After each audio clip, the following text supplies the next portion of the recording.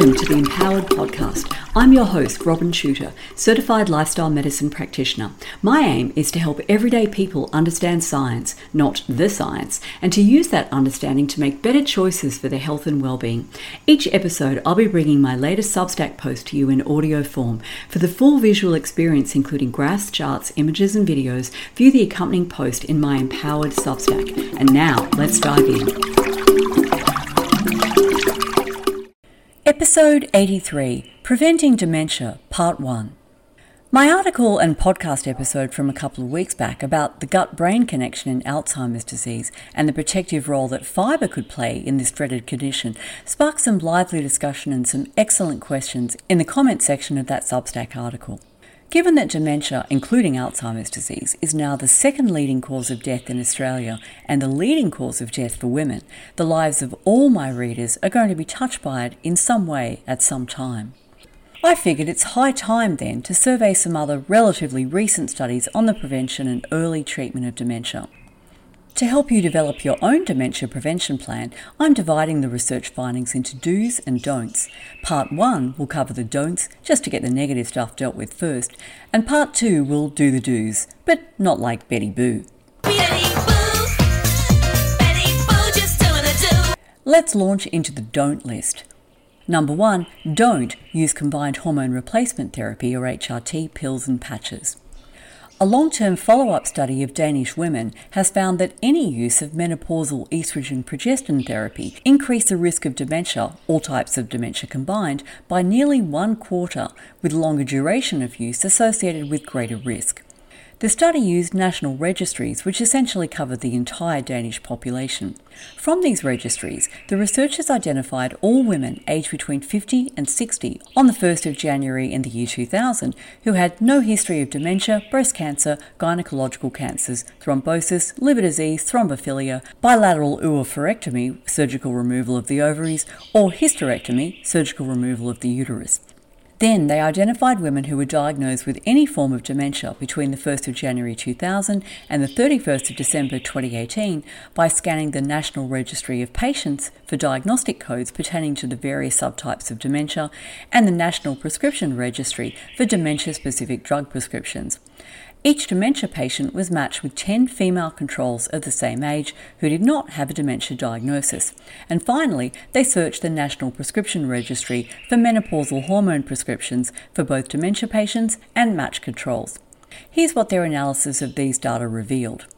Women who had ever used menopausal estrogen-progestin treatment were 24% more likely to develop dementia, that's all types combined, than women who had never used menopausal estrogen-progestin therapy or had only ever used systemic or vaginal estrogen-only treatment or perimenopausal progestin-only therapy. Women who had ever used menopausal estrogen-progestin treatment were 21% more likely to be diagnosed with late-onset dementia and 22% more likely to be diagnosed with Alzheimer's disease than never users or users of estrogen-only or progestin-only therapy.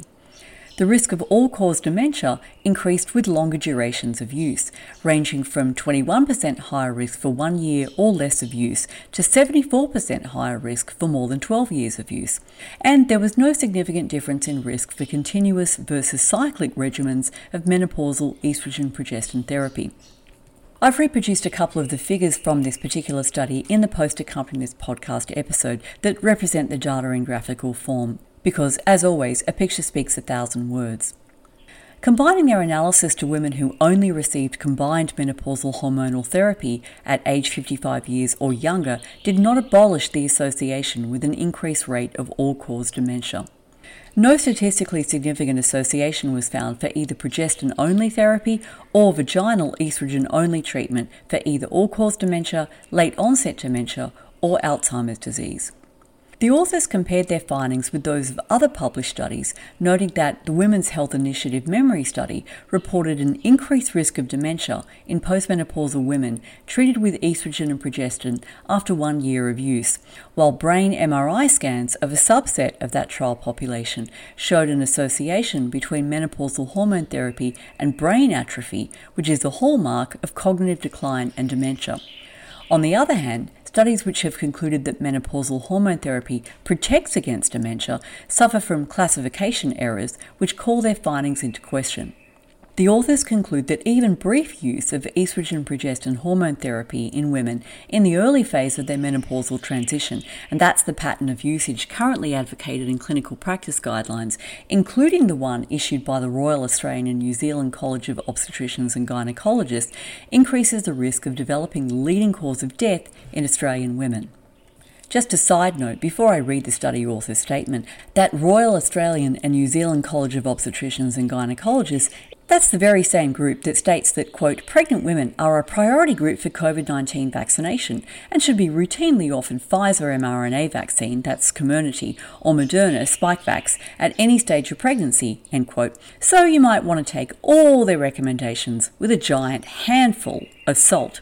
Okay, back to that dementia study. Quote, exposure to menopausal hormone therapy was positively associated with development of all-cause dementia and Alzheimer's disease, even for short-term usage around the age of menopause onset, end quote.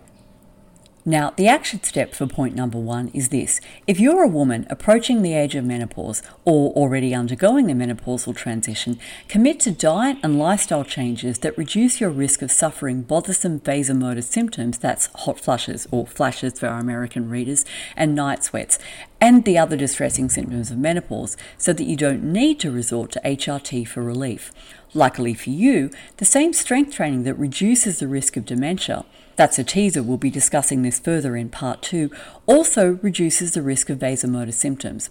Achieving weight loss by increasing your intake of fruits, vegetables and whole grains also reduces hot flushes and night sweats, and women who eat an entirely plant-based diet have an easier transition through menopause, reporting less bothersome vasomotor and physical menopausal symptoms than omnivores. As usual, the references for all of these statements are in the post accompanying this podcast episode. Point number 2 in the don't list is don't overdo the coffee. A study drawing on UK Biobank, which is a large-scale biomedical database and research resource containing in-depth genetic and health information from 500,000 UK participants, found that participants who drank more than 6 cups of coffee a day had a 53% increased risk of dementia compared to those who drank 1 to 2 cups per day. In addition, there was a linear inverse association between coffee consumption and total brain volume measured by magnetic resonance imaging or MRI, as well as grey matter, white matter and hippocampal volumes. In other words, the more cups of coffee per day, the smaller the brain. Non-coffee drinkers and drinkers of decaffeinated coffee had slightly higher odds of dementia than those who drank 1 to 2 cups of coffee a day. And once again, I've reproduced a figure from this study in the post accompanying this podcast episode so that you can see all of this in pictorial form.